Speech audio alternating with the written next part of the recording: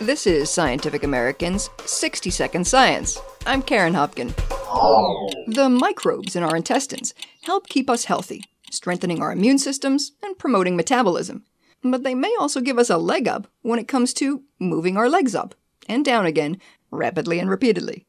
Because a new study finds that mice that are fed bacteria isolated from elite athletes log more time on the treadmill than other mice that are treated only to bacteria found in yogurt.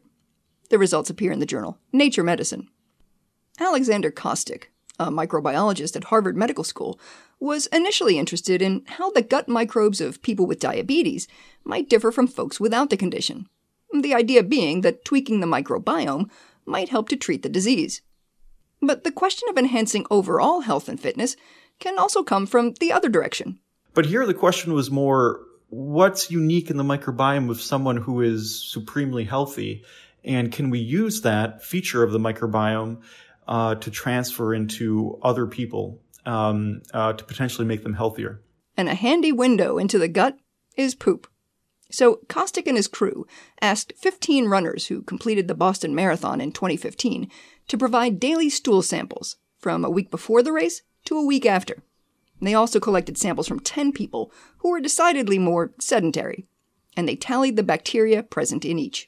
And when we looked at this data, there was one thing that really jumped out at us, and it was this genus of bacteria that isn't so well studied, Veillonella. We found that it was very significantly higher in abundance in the gut after the marathon. But not only that, it was found much more frequently in elite marathon runners than in the general population. To see whether this microbe might provide the athletes with any benefit, they gave some to mice and then let the little rodents run. And they found that the mice loaded with Veillonella spent more time on the treadmill than those that got lactobacillus. And this was an increase of 13%. I think any endurance athlete or any athlete in general will tell you that a 13% increase is pretty significant. Now, the interesting thing about Veillonella is that they thrive on lactate, which is a chemical produced by fatigued muscle.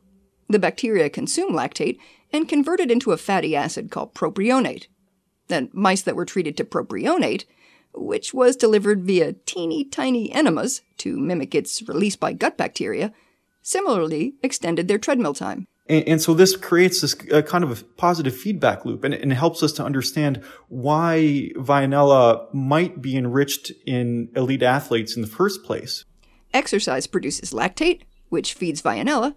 Veillonella produces propionate, which somehow promotes endurance, at least in treadmill trotting mice, which means that gut microbes may hold the secret to extending that workout without getting pooped. Thanks for listening. For Scientific American's 60-Second Science, I'm Karen Hopkin.